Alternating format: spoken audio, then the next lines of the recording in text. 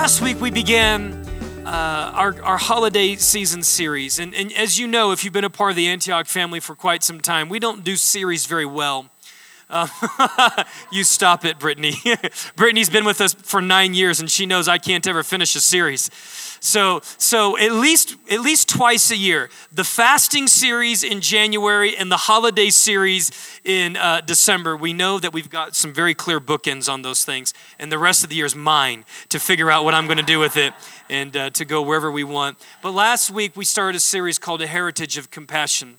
Don't you know that the church at Antioch, when Jerusalem was going through famine, it was the church at Antioch that stepped up under the leadership of Paul and the Apostolic Council there. And in Acts chapter 11, they came to the church of Jerusalem's aid, and financially they helped the church of Jerusalem. There's a lot of history there, a lot of implications, but that was a big deal. There was something very significant that was taking place in the spirit when the church at Antioch says, we're going to help our Jewish brothers in Jerusalem. And it is fitting in this time of year for us to put our eyes upon the compassionate God like we did last week. And it's fitting for us, as we're going to do today, to understand that everything that we see in the Father becomes our model, our picture, our pattern, our principle of what we want to see in our own lives. And so today we're going to talk about what it means to be compassionate sons and to be compassionate fathers. In order to do this, I've brought in a friend to help me. In June, my spiritual father in the Lord, Dennis Peacock, on a whim invited me up to Calgary, Canada. Just 2 weeks before the trip, he called me and he said, Jade, I've been invited to speak up at this conference, and I was wondering if you wanted to come up with me. We'd have some time where just father and son, we can spend some time together, and I just feel like there might be something that the Lord has for us and something that the Lord has for you. Well, Apostle Ken Gill, who belongs to the International Coalition of Apostles in Canada, I'll introduce him here in a minute, but he was convening a gathering called Band of Fathers, taken after the series titled Band of Brothers. He named this gathering Band of Fathers. And the heart behind this very simply was Apostle Ken, through his network of relationships and apostolic fathers, both in this nation and around the world, he invited about 4 different apostolic fathers to come to this gathering, and he said, this is the agenda. The agenda very simply is family talk with fathers and sons. So what I want you to do as fathers is I want you to share whatever is on your heart that you want to pass on as legacy to the next generation. And I've just invited all the sons that I know in my network of churches in Canada to come and be a part of this gathering, to sit at the feet of fathers, to ask questions, and also to hear whatever it is that's in your heart as a spiritual father to pass on to the next generation. It was in these 3 days that my heart was enjoined to this man, and that his heart graciously opened up towards me, and he treated me like one of his own. In September, I had the great privilege of being a part of a conference in Dallas where I was able to help lead in some capacity, and Apostle Ken was at that gathering as well, and we got to know each other a little bit better there. His heart beats for the kingdom. He is one of the most relational and authentic men that I've come to know thus far in my journey. And even last night, as I got to spend some time with him, we closed the restaurant out, and this man's stamina and his heart to connect relationally, we could have been there even to the late hours of the morning. I said, listen, you need to go and sleep. We got a bunch of people willing to listen to you tomorrow, but his heart is just to pour into people in the next generation. He understands the spirit and the message of sonship and the spirit and message of fathering as it relates to the kingdom, unlike many people I've heard. And so as it just worked out as the Lord orchestrated his schedule where he could be with us in the house this morning. So what I'm going to do is I'm actually going to have him come up, and I know that he's new to the house, so I'm going to just interview him for a little bit. Do we have another microphone up here, Dan, that we could grab? We're going to interview him, and he has, great, we'll just use, all right, very good. And I thought it'd be good for you to get to know him on a little bit of a personal level. So I'm going to throw some questions out his way. And then we're going to go a little bit beyond 12 so that he has ample time to share and minister the word this morning. And again, for all of our leaders, if you didn't receive the invite via email this week, you are invited to join us in Mod Q tonight at 6 for a special leaders time with Apostle Ken. Would you help me and stand to your feet in welcoming my friend to join Antioch Church this morning? Apostle Ken, if you would, come on up.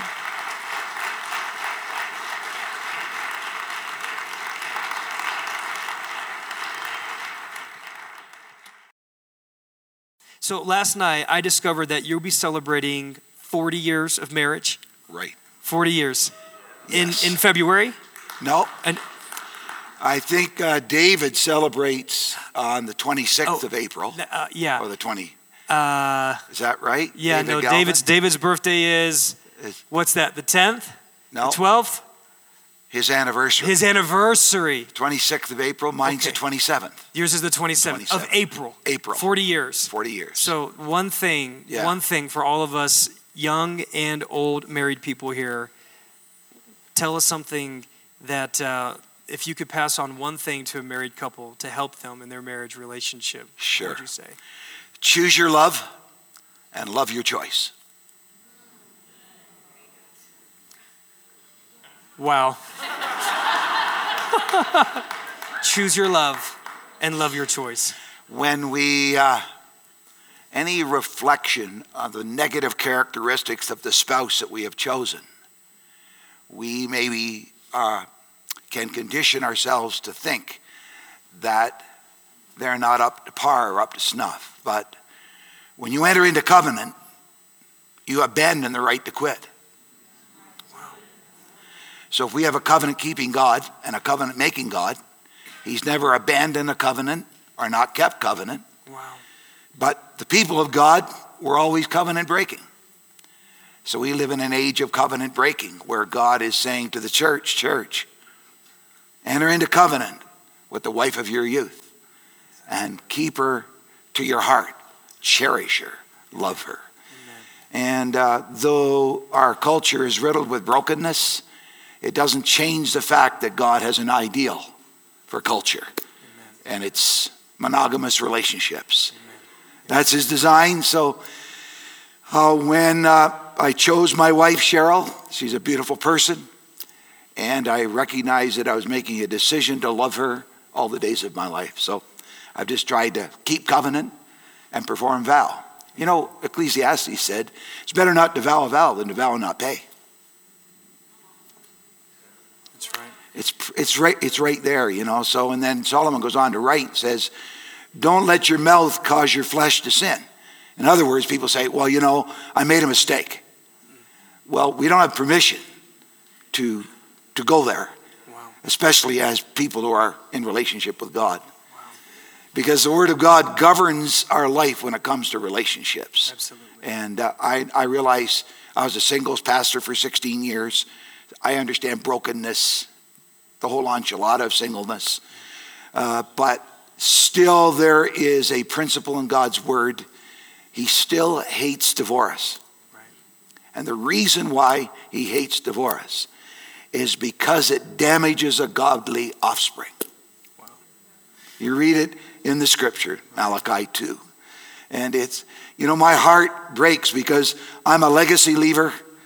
I want to leave a legacy to the family of God, to my own family, a legacy of faith, generational righteousness. Mm-hmm. And but I had a model. My father loved my mother for 43 years till she passed away. Then he remarried for 13 years. Wow. So I have a legacy of example through the modeling that not a lot of people have. Right. So I'm responsible for what I've had. Yeah. And I believe that through our leadership, we're helping people draw lines in the sand and begin a new heritage for themselves. A heritage that aligns with the book. So speaking of godly offspring, you have 4 kids? Yep. How many boys? How many girls? We have a daughter, Angela's 35. She's married to our son-in-law, Tim. They have 4 children. Wow. 3 boys, 1 girl. The son, Adam, 34, single. We'll have to bring him out. Musician. Handsome. Music teacher. We have a daughter, Amy, married with 3 children. Wow. Her husband's name is Dallas. And then we have a 30-year-old single daughter. So I'd throw that out there. I love it. We'll have to do a family trip next time you come out. That's so and good. They all live within 15 minutes of us in the city of Calgary. That's awesome. Yeah. Now, one of the things that was awakened inside of me when I was with you in Calgary is the spirit of sonship.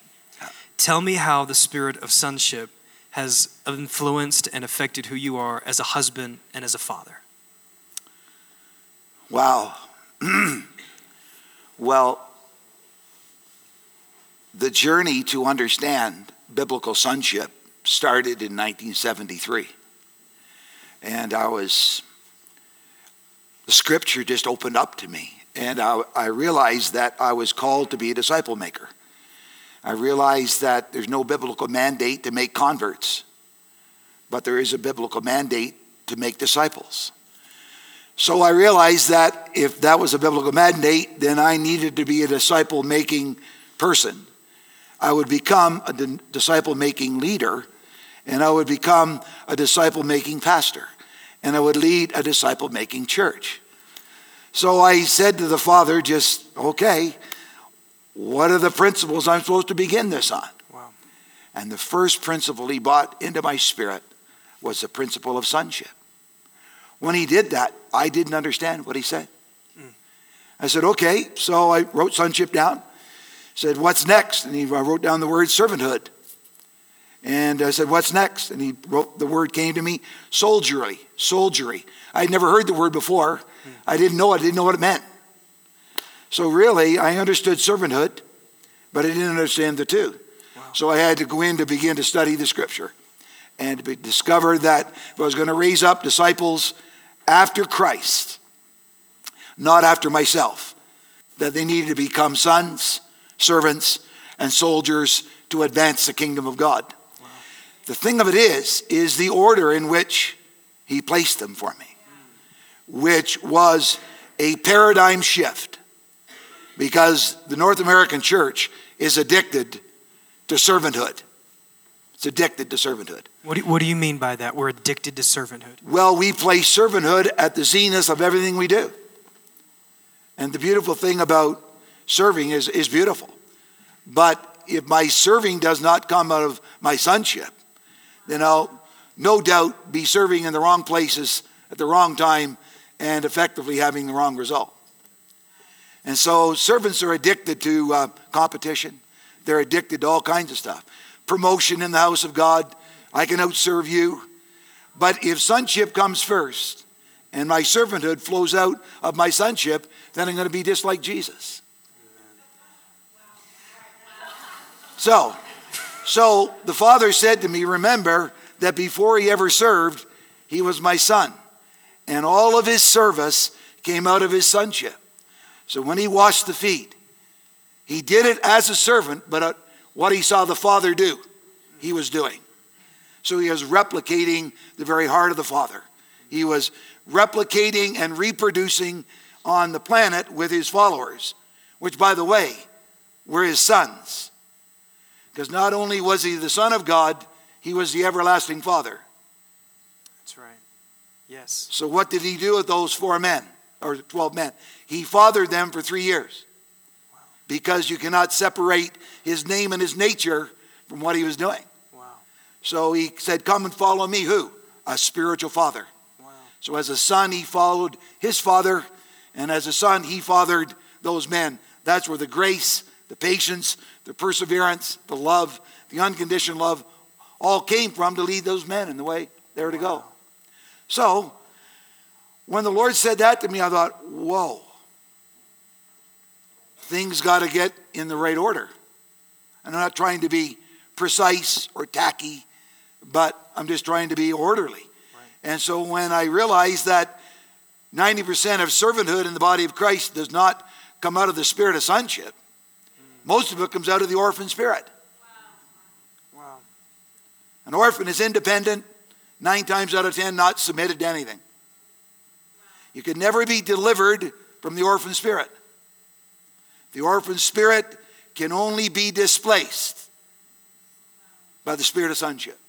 Wow. Jesus said, when I come to you, I'll not leave you as orphans. Right. I will come to you as a son and a father. I'll free you from that independent spirit, of course, on which America is built. One of the reasons why America can't get the sonship. Because of your Constitution. Spirit of independence in your country. If we're going to get there, we're talking about your first word. It's awakening. It's the only way we can ever equip sons is we have to be awakened that we are to be sons. Wow. But when you've got your, what do you call it here? Charter of Independence, what do you call it? Your Constitution? Or Declaration of The Independence? Declaration. You have a declaration over you. We're independent Americans. Wow. So you bring that into the kingdom of God, you got a conflict. Because the moment you come into the kingdom, we come in as sons, we lay down every right and every right and every privilege, Wow. and we become a son of the kingdom. Wow. And the modus operandi is a spirit of submission. So good. So I just started building discipleship schools and mission schools and Bible schools and day schools and raising up sons throughout my life. So first thing you have to realize is you have to be a son. So for 16 years I spent serving other men by the will of God. And in doing that, I learned the ways of sonship. I learned how to come underneath spiritual fathers who didn't know they were spiritual fathers. So what does a spiritual son do when his leader is not a spiritual father? That's a difficult place to be in. But what a spiritual son can do is literally son the father right out of that man through the spirit of submission. Wow. And we can begin to literally draw out of the heart of that spiritual father and literally help him to become a son by modeling sonship in its purity. It's incredible. That's so good. And in every one of my relationships, I'd go in like this, and we'd have our weekly staff meeting. We'd sit down, and of course you go through the calendar and go through all of this, and it was all function. It was all task. No relationship. Kim, you look after the youth and Christmas caroling and Tent Crusade, and yes sir, yes sir. I know sir too, as well. I was raised to respect, and so write them all down. We go through the calendar. You're preaching this week. I'm on next week. You lead worship. You do that. Will you lead prayer time? So we go through all that stuff like you do in a meeting, right? Get everything out. And at the end of the meeting, well, that's good. Let's go. And I'd be sitting there as a young man saying, is there anything that you see in my life that's impeding my progress as a minister? And he'd say, not that I can think of. I'd say, okay, well, thank you very much. Said, so this would go on for years, right? Wow. And I'd say to them, okay, Pastor, we go through the same thing every week, right? And I'd say, well, is there anything you see in my worship leading that you can correct me? Is there, how's my preaching? I wasn't fishing for compliment. I was fishing for affirmation. Because a son to thrive must be affirmed. Must be encouraged. But most senior leaders correct. Most fathers correct. Do not affirm. Wow. So if affirmation would lead us down through the front door, we can always get to correction. Wow. But you see, correction without relationship leads to rebellion. So that's why we got so much rebellion in the ministry. Because leaders like yourself are not fathers. You're the paid professional. Right. And you do what I want you to do when I want you to do that. I can't find that here. And I've led a church of thousands of people, and I'm not talking off the top of my head. I'm talking from the loins of my spirit. But you know what? Many sons, because they're so orphaned, they don't know how to be fathered. Right. So we are in a major learning curve.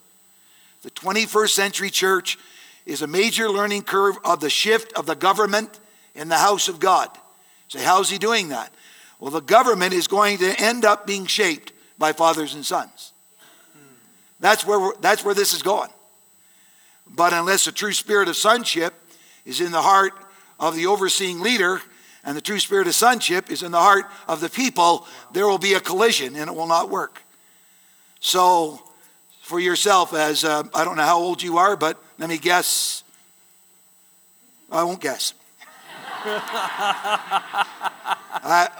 You must be still in your 30s somewhere, right? Yes, and so if you're still there, the thing of it is when I was 29, I was just spending time praying and seeking God, saying, God, what do you want in my life? And he says, oh, I want to set you apart as a spiritual father in the land. And I said to him, okay, but what's a spiritual father? So for 30 years now, he's been working on me to understand the principles, practices, lifestyle of what it means to be a spiritual father. And so in my journey, that affects my relationship with my wife, that affects my relationship with everybody. So I don't treat my staff. I stopped hiring staff 14 and a half years ago.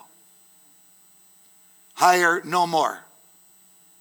Because I can't put the word hire and inheritance in the same word, in the same sentence. Wow. The word heir, the same 4 letters as the word hire. Just change the middle letters. And most of our churches are built on hirelings. If you hire me, you can fire me. And that's got to go. Wow. That's got to be evacuated from the kingdom. Amen. It's got to be removed. That's so good. We start raising up sons, and just by natural, they'll start flowing into music, worship, leadership. Gifts will begin to emerge. They'll come and be your assistant, your associate, part of your, whatever you want to call yourself. Because God is raising up apostolic families. Right. He's raising us up to become those things. And so there, you've heard it prophesied, I'm sure, even amongst your people, that there's a shift. Well, the shift is very practical. The shift is away from an independent spirit to a spirit that submits itself first to God and then to those that are in authority over us. That's fantastic. You know, I feel if I have any blessing, if I've enjoyed, this is 40th year of ministry, if I enjoyed any blessing, it's because I'm a submitted son. Wow. So everywhere I go, people call me Apostle Ken. I don't call myself that. I was at a prayer time about 4 years ago. And the prayer leader said to all of us as leaders, I believe we need to start laying down titles. And so, I'm making a long story short. So I knelt down and I said, Lord, I lay down every title that I've been named. Pastor, laid it down. Reverend, laid that baby down. I only use it to sign marriage documents. So it resurrects every now and again, legally. Laid that down. Prophetic, laid that down. Laid out apostle, evangelist, all laid down that. Man of God, laid it all down. And I picked up one title. And it's called son. Then I laid down the sonship title and I picked up another word and it's called seed. So that's who I am. I'm a seed. And incubated within the life of that seed is everything. Everything. Reproduction. Wow. An explosion of life. A germ. Except a corn of wheat fall into the ground and die, it abides alone. Amen. So I live in a season of titles and hierarchy and all that. I respect it and I honor it. But you know what? If you don't mind me being this bold, please. I can't find in the scripture where any apostle was not called ever Apostle Paul in the scripture. Because apostle is not a title, it's a function. So I'm Ken, and I function as an apostle. And I'm not trying to be cute. Right. Really, but it's really function follows. It doesn't go. So because we call you Dr. Bill, you know, you're Bill, and you're a doctor, and I respect you. But we feel we need to put a title in front of people so they're austere, and I'm not trying to diminish anything. Right. Captain, colonel, general, I understand all that. But you know what? Underneath all of our titles is a person. Jesus came as a seed. It's so good. And I want to go into my future as a seed that manifests himself as a son that lives his life as a spiritual father, nurturing as many young adults as I can till I die. Amen. Amen. That's awesome. This is just a teaser for tonight. I've got questions about community, kingdom. You mentioned how the major shift is moving away from religious institutional church and moving into relational theology. I want to get into that tonight. I want to get into a culture of honor. You referenced that last. There's a lot we want to pull out of you tonight. So this is just a little teaser. Our friend Ken Gill, I'm going to turn it over to you and let you go. Guys, let's if we could, let's go to about 12:20 today. All right, let's go to 12:20. And please take your liberty and deposit here in this house what the Lord's put on your heart for us. Thanks so much.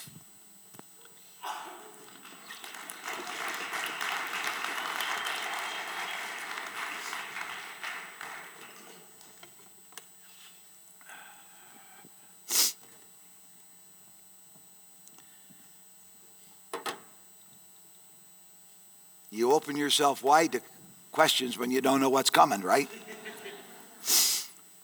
Is this, can you hear me out there?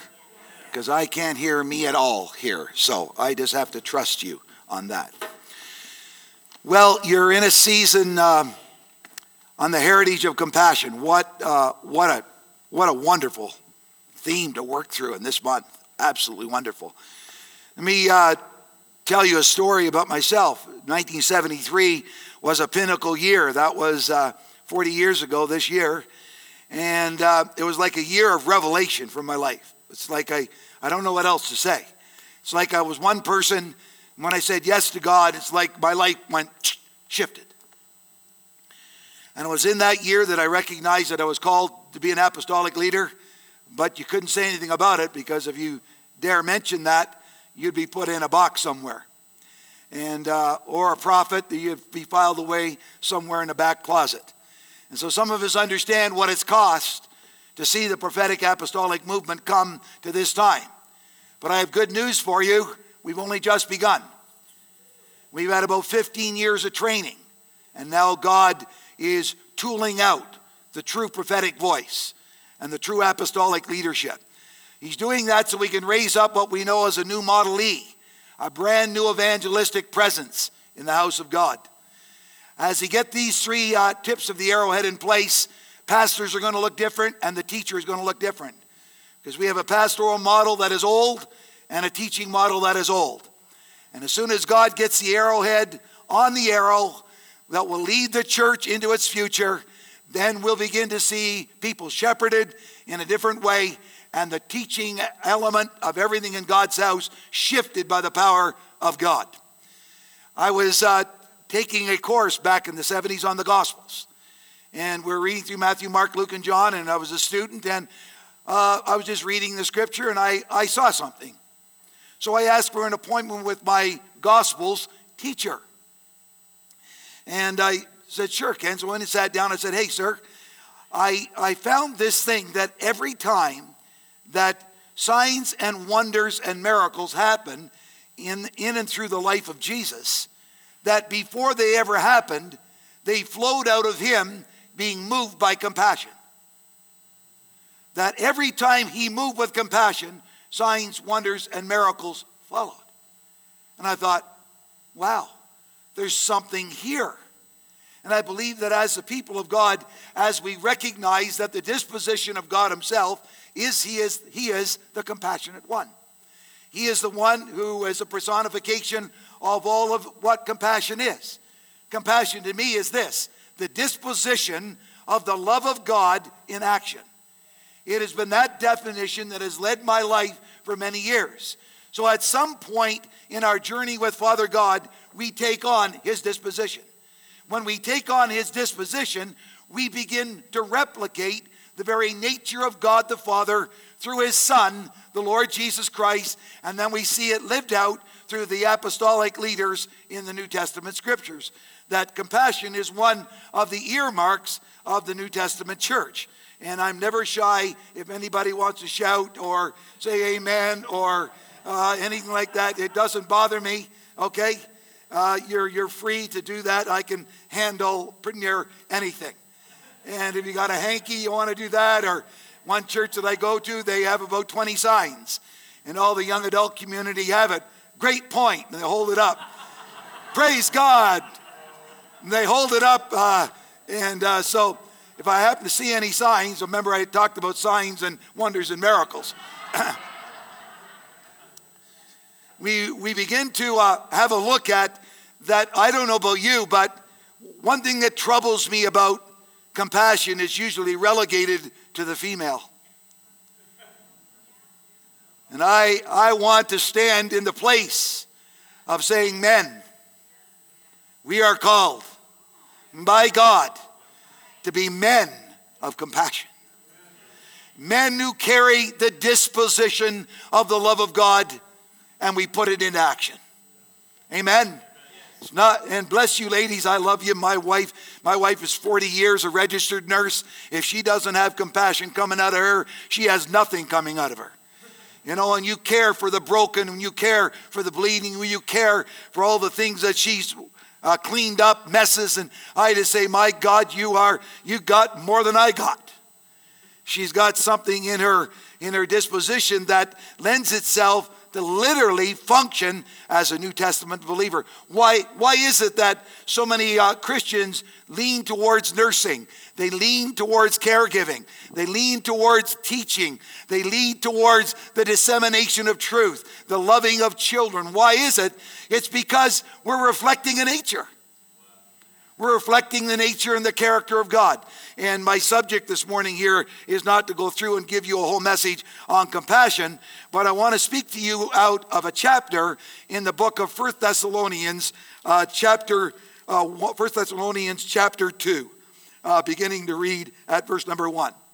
Now, I'm not sure if you were able to get any, keynote things up there, David? Yes. Were you? Maybe you could go to the first slide. The first slide should talk about apostolic fathering. Whenever it comes up, and we'll go to that. Will you let me know when it comes? That'll be great. When I recognize where you are going and how you are being led as a church, especially in the last year. And by the way, I've followed your predecessor for many years, Pastor Dutch, who has written many books and spoke at many conferences that I've had the privilege of being a part of.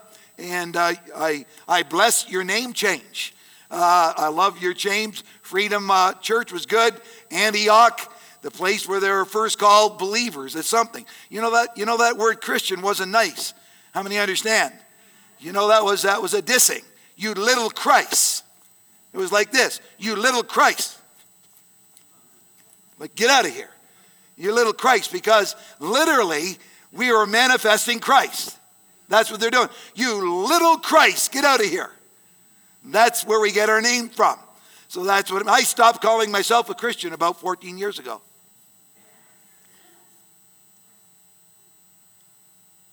Why? Because I can't handle all the Christians fighting all over the world. So I call myself a Jesus follower, which is a Christian. You understand what I'm saying?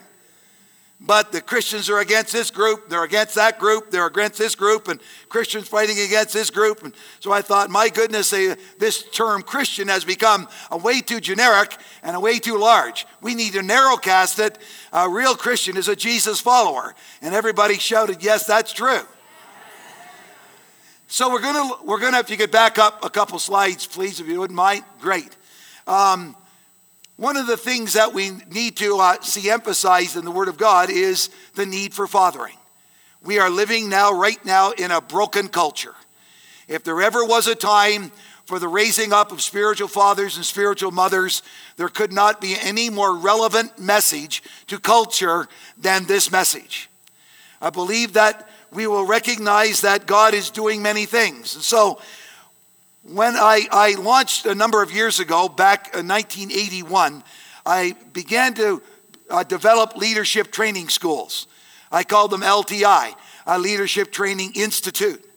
And in doing that, I spent the next 22 years developing leaders every week.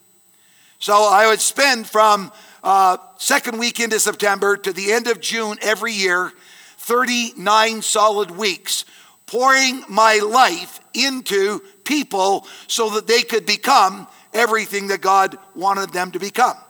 You see, most people who lead churches have an ability to preach, but many times they don't have any other ability. And so what God wants us to be is not just preachers, but he wants us to be leaders. And the fivefold ministry gifts that represent Ephesians chapter 4 and verse number 11, our first mandate is to equip leaders for the work of the ministry. In my nation, when I travel across my nation, I'd probably say that well over 90% of our spiritual leaders are equipping no one. Because we fool ourselves into thinking that Sunday morning is a place for discipleship, when it's not. It's a place for encouragement and exhortation and stimulation of being built up in the things of God. But that doesn't let the body of Christ off the hitch of time being set aside on your part to be equipped and discipled in the ways of Christ. Do you know what?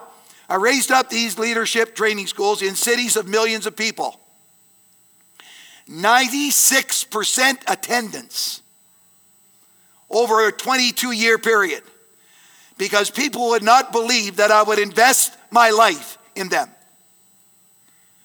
Some have said that people that go to seminaries very rarely ever utilize more than 5% of everything they've learned in getting all their education. For me, it's everything I learn, I want to give it away. I want to pass it on. I want someone to get it. I want somebody to grow or be nurtured or to be built up. And so that's why I say, well, just ask any question you want, and I'll do the best I can to answer, because the Bible says study to answer. Is that not true? That I'm to be an answer for every man for the reason of the hope that lies within me. Is that not true? So we're to help people. That's why I love young adults. Most leaders are afraid of young adults. I just say, bring them on. Bring them on. Ask all your questions. It makes no difference. If I don't know the answer, I'll call Pastor Jay. Do you understand what I'm saying?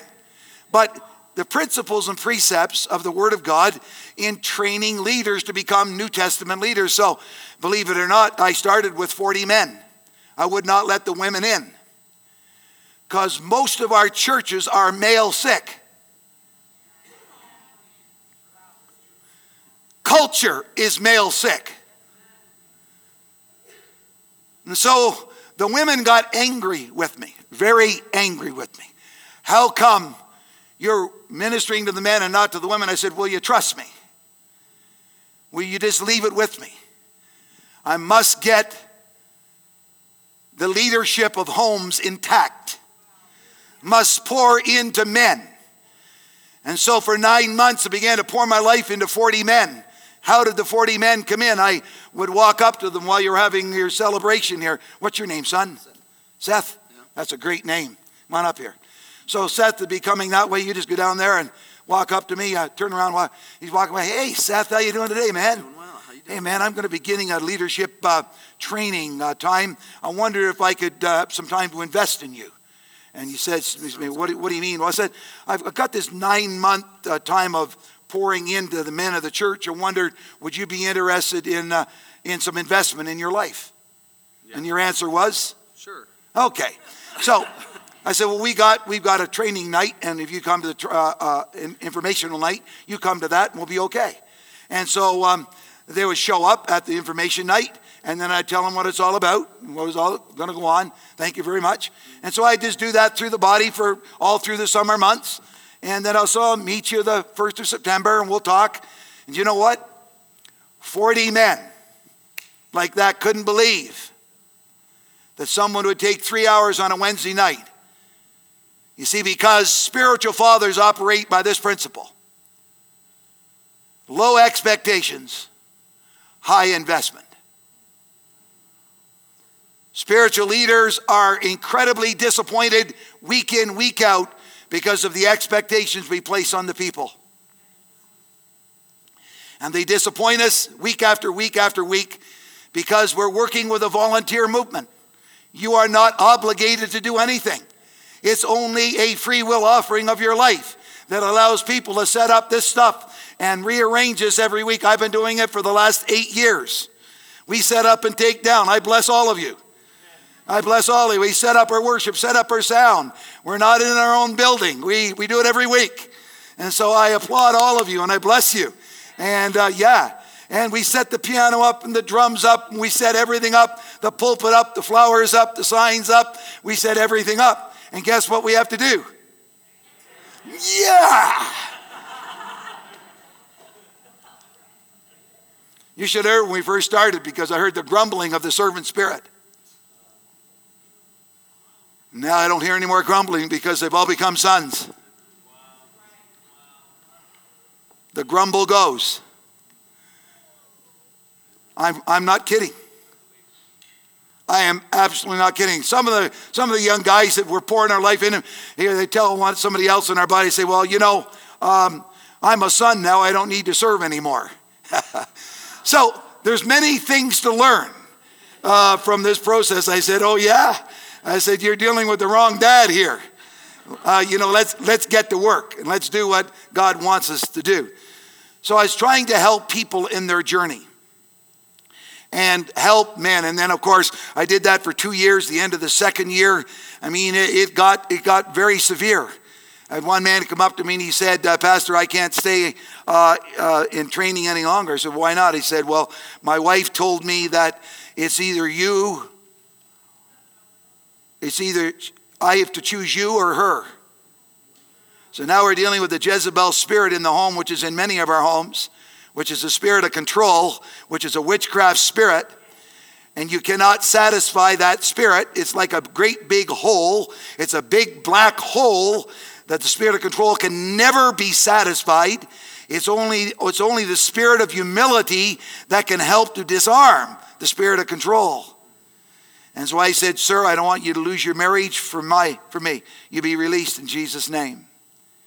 But after 22 years, would you like to ask me the number one byproduct of 22 years of training leaders? Would you like to know? Yes. Healed marriages. Wow. Yeah. Yeah, Jay, yeah. I went, oh my God. God, all God's trying to do is get my yes. As soon as he's got my yes, he can do anything he wants with me. Train leaders. Yeah, I'm going to do this, Ken. While you don't know what I'm doing, I'm going to be healing families. That was a serendipitous overflow of investment. So if you want to know who I am today, I'm a major investor in people. I've spent my life building people. Larger people, bigger people, big faith people.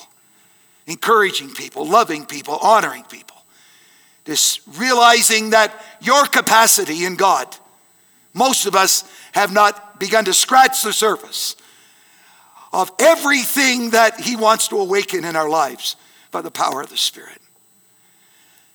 So after all these years of pouring in, the third year, invited the women. I went from literally 42 to 84. I never went below 84 for 20 years.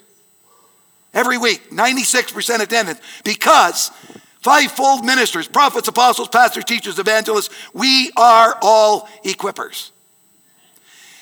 Every fivefold minister has 4 things that they do. 1, proclaim. 2, equip. 3, disciple. 4, father. That's it. And if we can do that, I believe that the house of God will be literally reformatted and revolutionized by the power of biblical truth being lived out in apostolic function. So for myself, the New Testament needs to be broken down into hyper simplicity so that we can get a hold of it and live it out in our lives, our marriage, our workplace. It's good for the marketplace. The workplace is good for school. It's good for anywhere because it is so absolutely practical. Amen? So then I began to just pour my life into men and women. Began to pour. You know what? 14 books they read in 9 months. 3 retreats. We raised the bar. And guess what? When you raise the bar, they came to a new level. Send them away to spend their first time in fasting and prayer and waiting on God. They'd never done that before.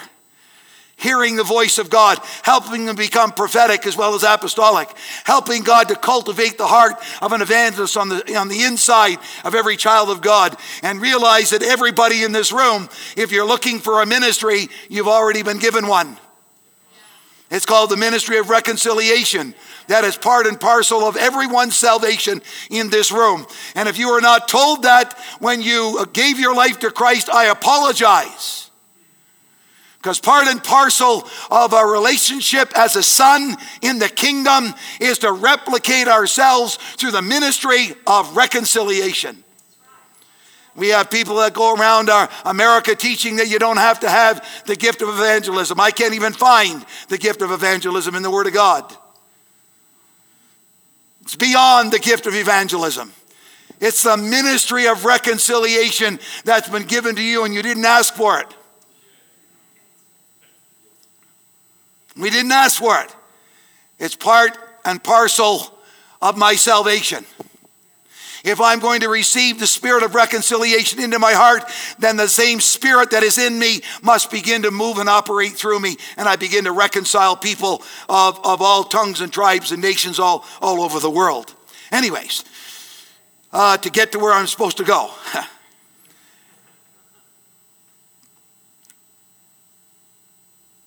God is wanting us. You see, I'll talk more about this in some of our small group settings tonight and tomorrow, but we've got a society that's almost addicted to coaching. Everybody likes the word coaching. I'm a life coach, I'm this coach. And I go, that's about 1/3 of the way that we need to go to get to where we need to go when we're inside the kingdom. It's one thing to be a coach. It's another thing to be a mentor. But it's another thing to be a father. And you can't use the words interchangeably. They are different words. And God doesn't call us to the place of coaching or mentoring. He calls us to the place of the language. In New Testament language is the language of the family. He's called us to be fathers and mothers to a generation of people. And there's people in the kingdom that is our calling to become that. Nothing more, nothing less. And you don't have to be old to be a spiritual father. You can be really young as we allow the Holy Spirit to work sonship in our hearts, and we become what God wants us to become as a people of God. So let's go to 1 Thessalonians chapter 2. I want to talk about the compassionate son and the compassionate father and the relationship between them. You see this slide on spiritual father? Could we go back to this just for a moment? Thank you very much. I chose this image as a picture because this would be the point of advantage that a father would have. And this is where he's taking the hand of a spiritual son. And he's bringing that spiritual son to where he's going. He's got his hand on the future because he wants that son to come along and be with him. And then he wants to release him at some point into his future so that that spiritual father can come in behind that son and help that son to become everything that that son is supposed to become in God. So in Thessalonians it says this, verse number 2. We can probably go to the scriptures. I don't know how it's looking behind you, but I want to, I use this portion of scripture for leadership training for a couple of decades. And the assignment that I would give to everybody when we would walk through this was this. I want you to go through the first 13 verses of this chapter, and I want you to highlight for me. Now notice what I'm going to say. I want you to highlight for me the characteristics of ministry. In 13 verses. So after 2 decades of having people do that, I would take a photocopy of this portion of scripture and I'd put it on a big sheet, 8.5 by 11 in a good size font. I would give it out to them. They'd take it home and we'd review it. I had one young man that came up with 127 different characteristics of ministry in 13 verses. But dozens of people found over 100 that literally represent the character of ministry. Now, the New Testament leadership manual is 2 Corinthians. 2 Corinthians chapter 4 to the end of the chapter is literally been given by Holy Spirit as a manual for training New Testament ministers. It begins by saying, now then we have this ministry. And it begins to literally unpack and unfold what New Testament ministry is about, called the character of ministry. So, if there is a character to ministry, there is a deeper character to the minister. So when we sign up for something called ministry, we need to recognize that New Testament ministry has a characteristic, and it's multifaceted. So as a New Testament minister, what do? Well, I take the plumb line of God's word, I lay it down, and I say, okay, if that's the characteristic of ministry, then I line myself up behind that, and I begin to walk in plumb line to the character that is found in the Word of God when it pertains to ministry. In that context, I'm going to give to you what Paul writes here. Let's read it together. You know, brothers, that our visit to you is not a failure. Well, first of all, one of the characteristics of ministry, it is apostolic on its faith. You can see here that they recognize people as brothers. That's family language.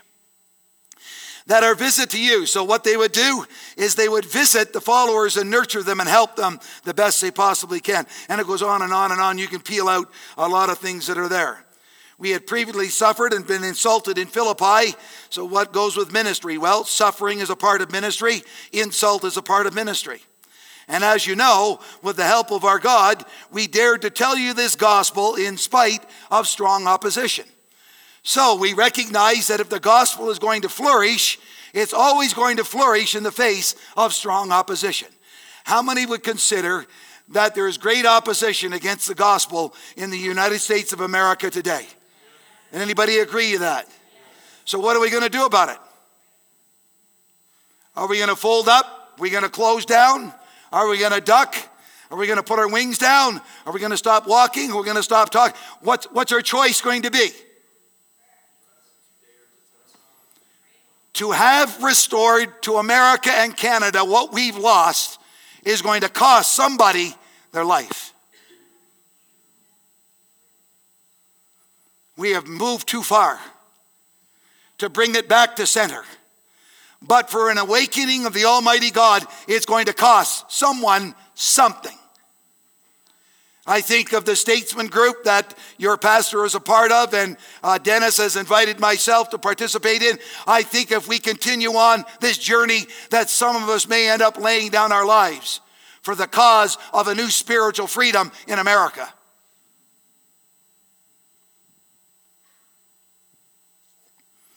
You cannot just have the restoration of apostles and prophets and not have the restoration of what happened to them be repeated again in our lifetime. So if we want the titles, we want these things to happen, we want the restoration of prophetic ministry, well, most prophets worth their salt end up being stoned. I didn't get a good amen on that. We think that prophecy is just about, prophesying a word to one another, and that's wonderful. But it means we start living prophetic lives. We start engaging culture prophetically. Right? So it's not just about getting a prophecy or a word of knowledge or a word of wisdom, which is all beautiful. I love it. When you have a message in tongues, interpretation, and I love all that. That's good. But to live a prophetic life. And it's easy to prophesy amongst believers. It's another thing to get out in the jungle and live prophetically. I mean, even to live evangelistically, let alone seek to live apostolically, which seeks to bring about the reordering of the house of God, the reformatting of the house of God, literally, the reprogramming of the house of God to function under a New Testament authority as we believe that it is written and it is declared. Now here we got some other things. As you know, but with the help of our God, we dared to tell you this gospel in spite of strong opposition. For the appeal we make does not spring from error or impure motives, nor are we trying to trick you. You know, so many times we've seen so much impurity amongst spiritual leadership. I'm so sorry. I pray that you have forgiven many of us who have fallen, who have made mistakes, who have messed up, and literally people have fallen off the bandwagon. I trust that you've moved into forgiveness on those things, and we've forgiven those that have done these things. Would we agree? If we don't live there, we can't go forward. Because if Pastor Jay, every week that he's up here, if you see him and view him through the eyes of suspicion, he can't lead. He can't lead you. Well, what is God trying to do? He's trying to restore trust to the house of God. You can tell me you love me all you want, and I'll receive it. The day you tell me you trust me, that's when things begin to happen in the house of God.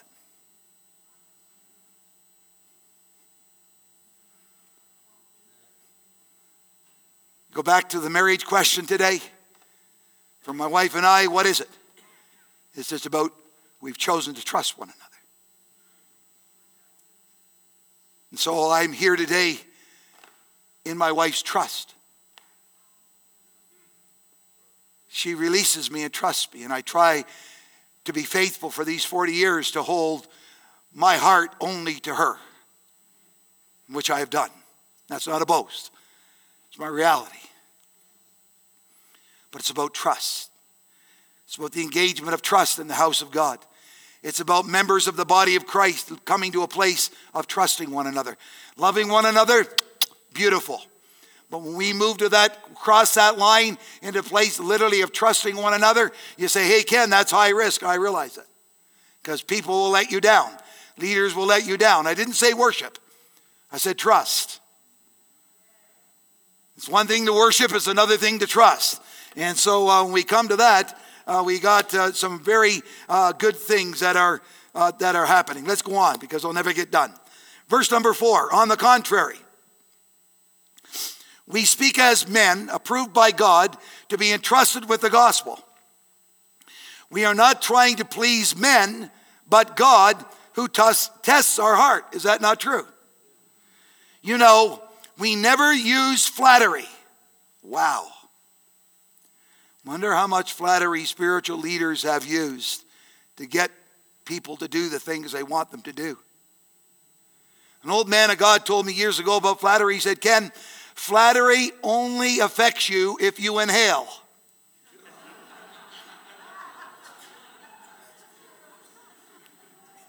But I can't be involved in flattering somebody, not trying to, because I'm a man with impure motives. Nothing commands the instant attention of a wonder-working God like pure motive. Is that not true? And every one of us here can have pure motive.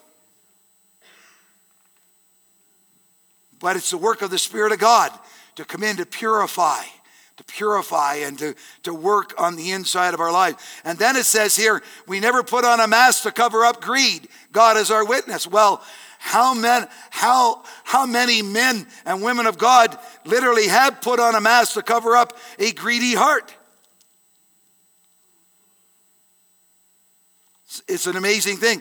I'm looking for something here in my Bible. I was down in Costa Rica in the month of March this past year, and I was one of our sons in our ministry said, hey, Ken, will you come with me to Costa Rica, and can we do a father and son conference? Spiritual father, spiritual son. I said, yes.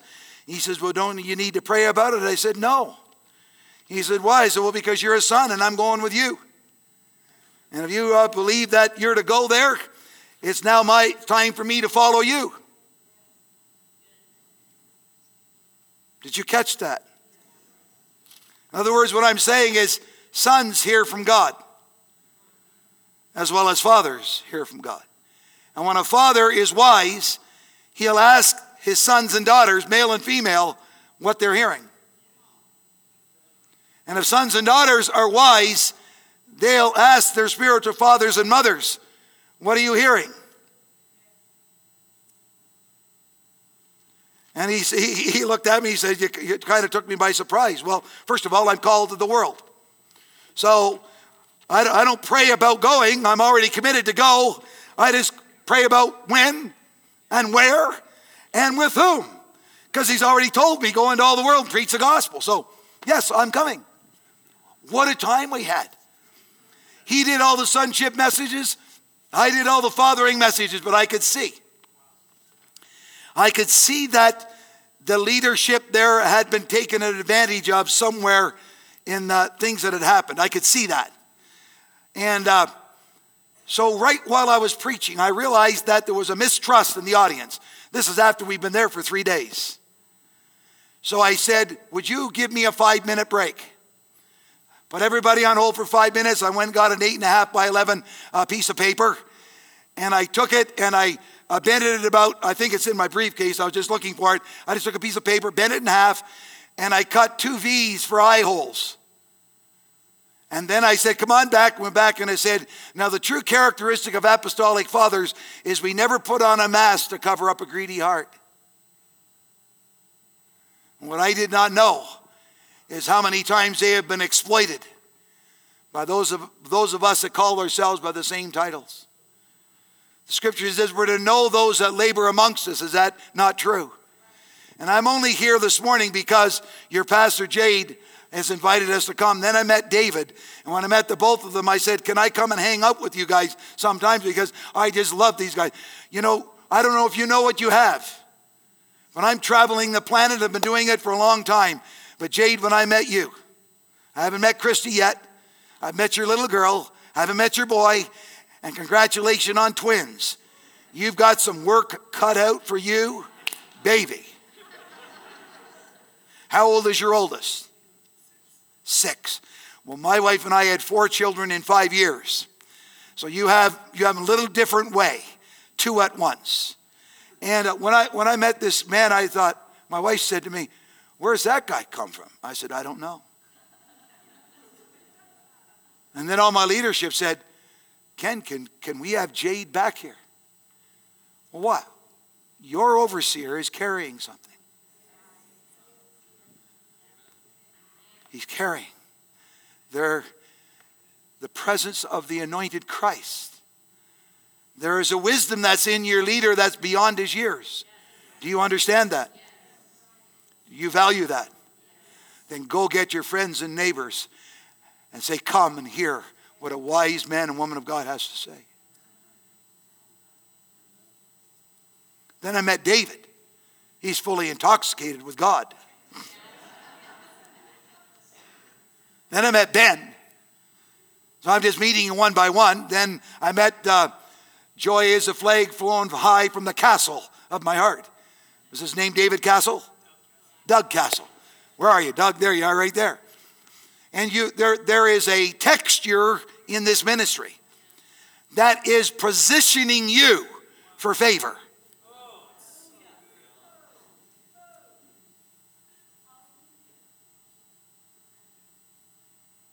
And I wanted to be here, not to preach. I wanted to meet you.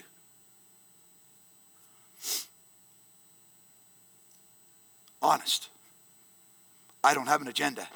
I told the man, tell me what to preach and I'll preach it. I don't have an agenda.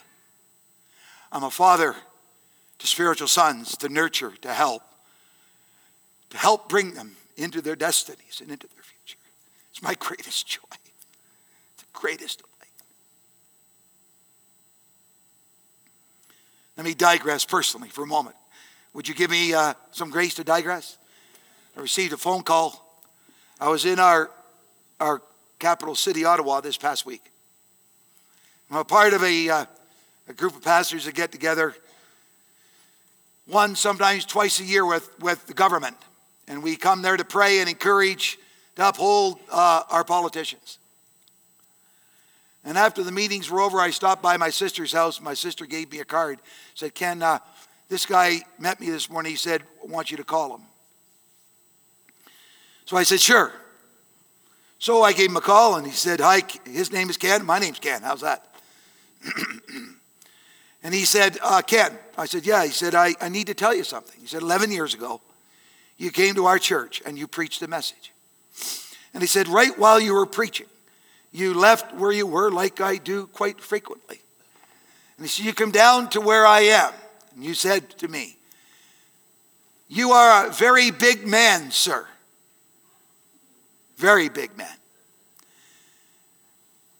Locked up on the inside of you is a release of compassion that you know nothing about. And if you will say yes to God, He's going to heal your heart, awaken compassion within you, and set your feet on a new path. Well, when I travel, I may share something with people I forget, right? So he reminded me, he said, while you were saying it, I was so angry with you. Because I just come through three churches, and I was misused in every church. And I was broken, and I wanted nothing more. And now you're telling me that I got this huge bundle of compassion that's locked up on the inside of me, and God just wanted to get it out, and I didn't want to hear you. So anyways, he said, I'm here to tell you that 11 years later, I'm leading an inner city ministry.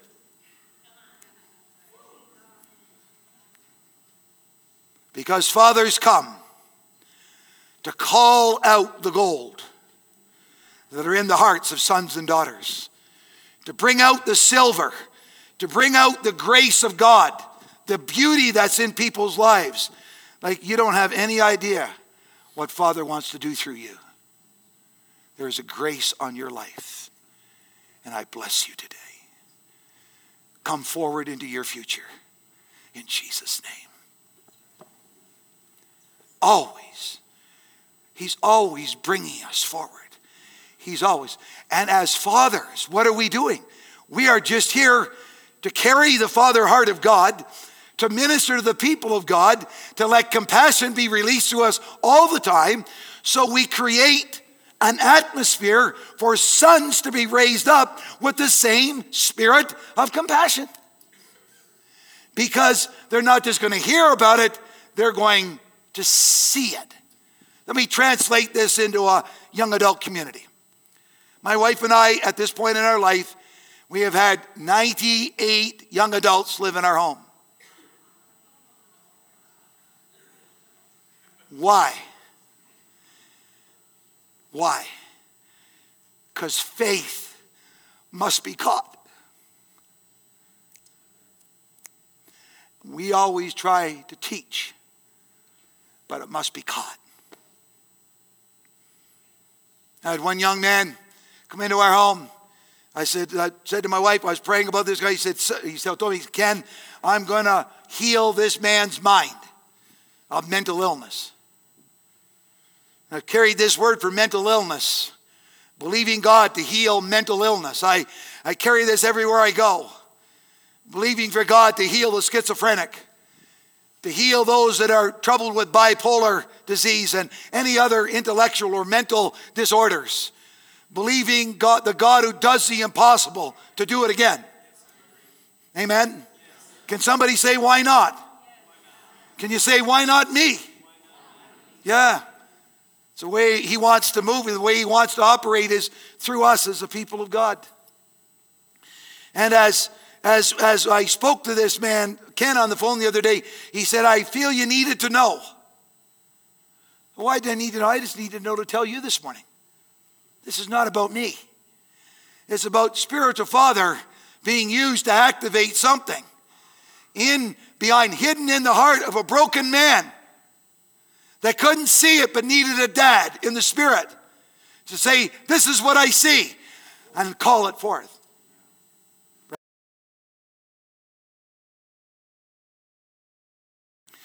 And number 2, he says, I hate kids. So I smiled at him. And so he comes to our home, and guess who met him first? Yeah, my dog. And he wanted to push the dog away, but the dog is a Christian dog. When my dog gets in our small groups, he lays down on his back, puts all four up in the air.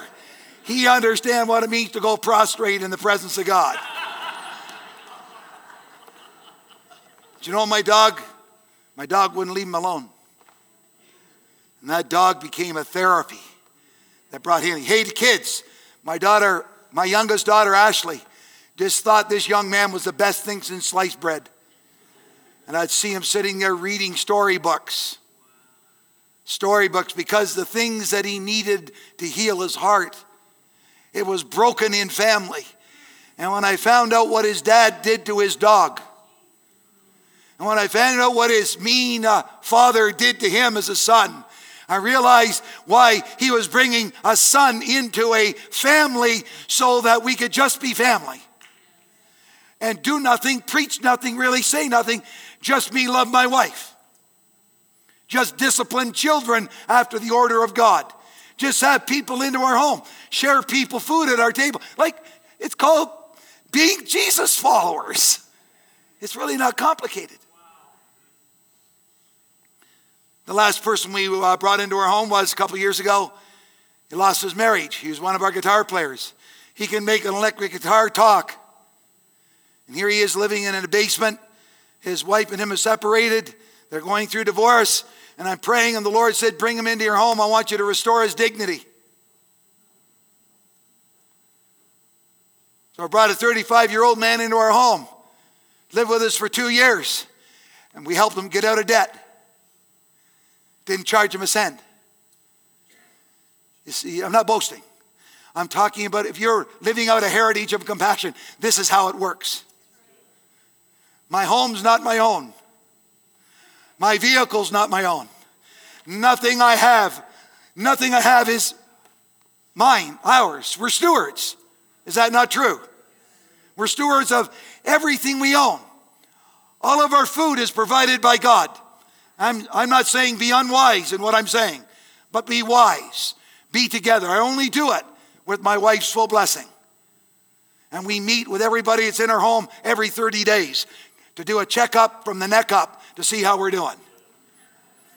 Because people come into our home, they haven't lived the way we live, right? If you're going to be in our home, it needs to be neat and orderly if you're going to live in a house with me. You understand what I'm saying? So if they're in disorder, it will only take me a few weeks to help them out. Why? Because I'm a dad. I'm trying to help that young man become a good husband. I hope you husbands and your wives don't pick up after you.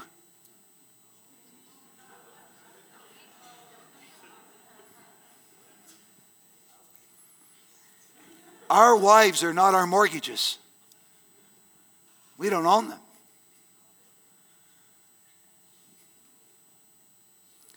The greatest thing I can do for my children is love my wife.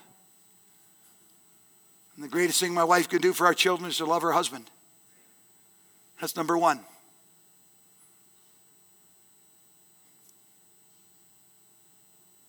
Is that not true? The kids try to sass back my wife. I just look at them and say, we don't want to even talk about this going another step. What do you mean, Dad? I said, she's my wife before she's your mother. And when you're gone, she's still my wife. And you respect her because she's my wife before she's your mother. Do you understand how fathers establish a standard and a boundary in the house of God and in our home? You don't disrespect. You don't come to that level of disrespect. We father out of respect. Is that not true? Is this helping anybody this morning? Because I didn't plan on going here. So we're here now. So I may as well hang here for a minute or two. That's the way it works. You say, I'm feeling condemned this morning. No. No condemnation. I'm not carrying condemnation in my spirit. The Holy Spirit comes to convict. There's a difference between conviction and condemnation. Conviction is a wonderful, warm work of the Holy Spirit that brings a man and woman, God, into alignment with the Word of God. And I don't know about you, but when conviction comes my way, I go, yeah. Conviction, I love you. Anybody here love conviction? Becomes one of our best friends. Becomes something that we embrace and we go, I get scared when conviction's not coming my way every now and then. Because I want the wonderful Holy Spirit to work a work in my life, to come across some of my thought patterns and my mindset that need to be shifted by God. Okay. I gotta keep going on. Okay, let's go on. Let's go on. I want to get to one scripture here at least. Let me see if I can get to the next. Okay, let's go to this and we'll try to end off here. Will you give me a couple minutes? Okay, let's go to the next one. As apostles of Christ, we could have been a burden to you. Here it comes now. The characteristics of a spiritual father. But we were gentle among you, as a mother caring for her children. That's the characteristic of an apostolic father.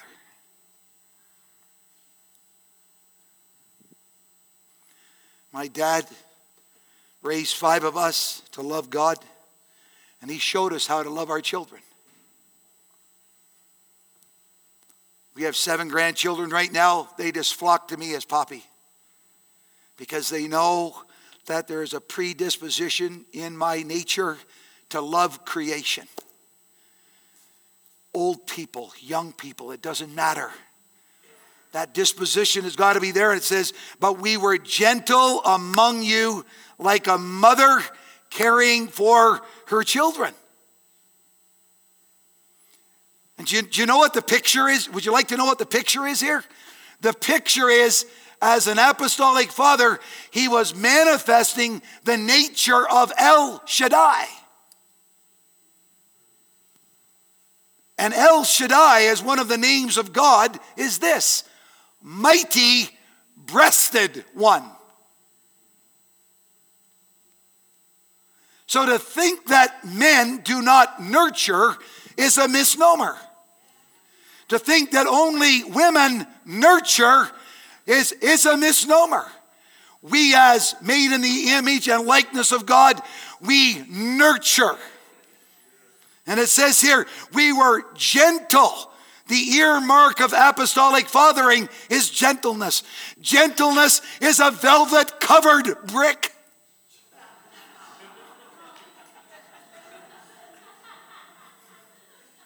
It's the best definition that I can find. 9 years ago, my wife and I came to a place in our life where everything we had and led was gone in a day. And the Lord said, I'm leading you into a very dark time. The weapons that you've used in ministry up until then are not going to take you into the future. I'm going to give you a whole series of brand new weapons that's going to take you into your future. Seriously. And the Lord said to me, he said, son, things that we call virtues in the kingdom are weapons to me. And I went, oh my God. And I said, well, Lord, what's the first weapon you want to train me in? He said, I want to train you in gentleness.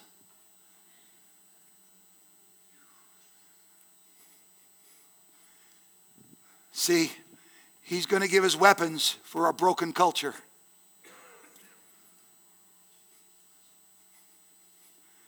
Because the fabric of our society is breaking. And the texture of every man in here, we must become genteel, strong, yet outwardly nurturing, caring, loving, kind. Our words must be soft and gentle. He's rewiring us to relate to culture. He's showing us here that the very things that were in him, that this is how Jesus operated. He not only operated as a spiritual father with the boys, he operated like a mother amongst them. Suffer the little children to come unto me and forbid them not. We heard it read this morning. That was said by a man. Suffer the little children to come to me. Forbid them not. Don't keep the little children away from me. Church should attract children like nothing else. Because of compassion, because of love, because of the characteristics. I'm so sorry for all the misuse of children in some of our religious circles. It breaks my heart when we violated that thing called trust that I've been talking to you about this morning. And I'm very sorry for that, but we got to start again. Is that not true? So, this is what it says, but we were gentle among you like a mother caring for her little children. So, as we function apostolically as an apostolic father, and there's gentleness coming from our lives, then compassion's not too far away. Amen? Okay, and then we just go to this next scripture here. I'm skipping. I got to get to one more scripture and then we're done. Can you say, I'll believe it when I see it?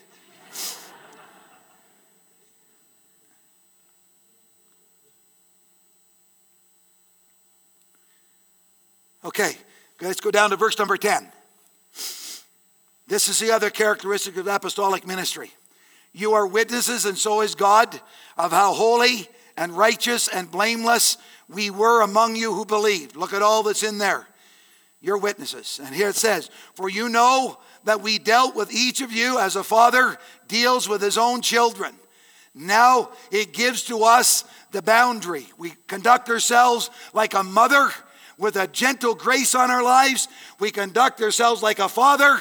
You put the two of them together and we release El Shaddai to culture. So the fathering part of me is, what do I do? Can you go on to the next part, son, please? On the screen, thank you. For you know how we dealt with each as a father deals with his children. Next part. Now we see this is a crux.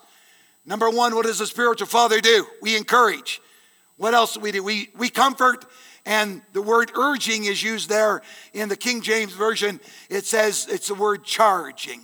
We charge sons and daughters to live their lives worthy of God who calls you to his kingdom and to his glory. I submit this to you this morning in the fear of God.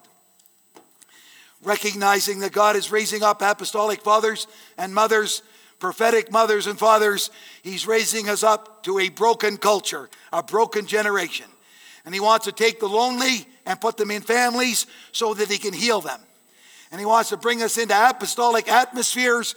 And in an apostolic atmosphere, there is grace, there is love, but there's also bordered by exhortation, by comfort, and by charging. So what you've got is a full blend as you move in your the heritage of compassion for your future. And as you raise up spiritual sons and daughters and fathers, when the fathers conduct themselves like this, our sons won't be long becoming just like us. And isn't that the way it is about? Let's pray. Jesus, write upon these words this morning. Take your scripture. I have not done good justice to them this morning, Father, but you take what was needed to be heard, and we will build from there. Bless your people today. I pray these things in Jesus' name. If you agree with that, can you say amen?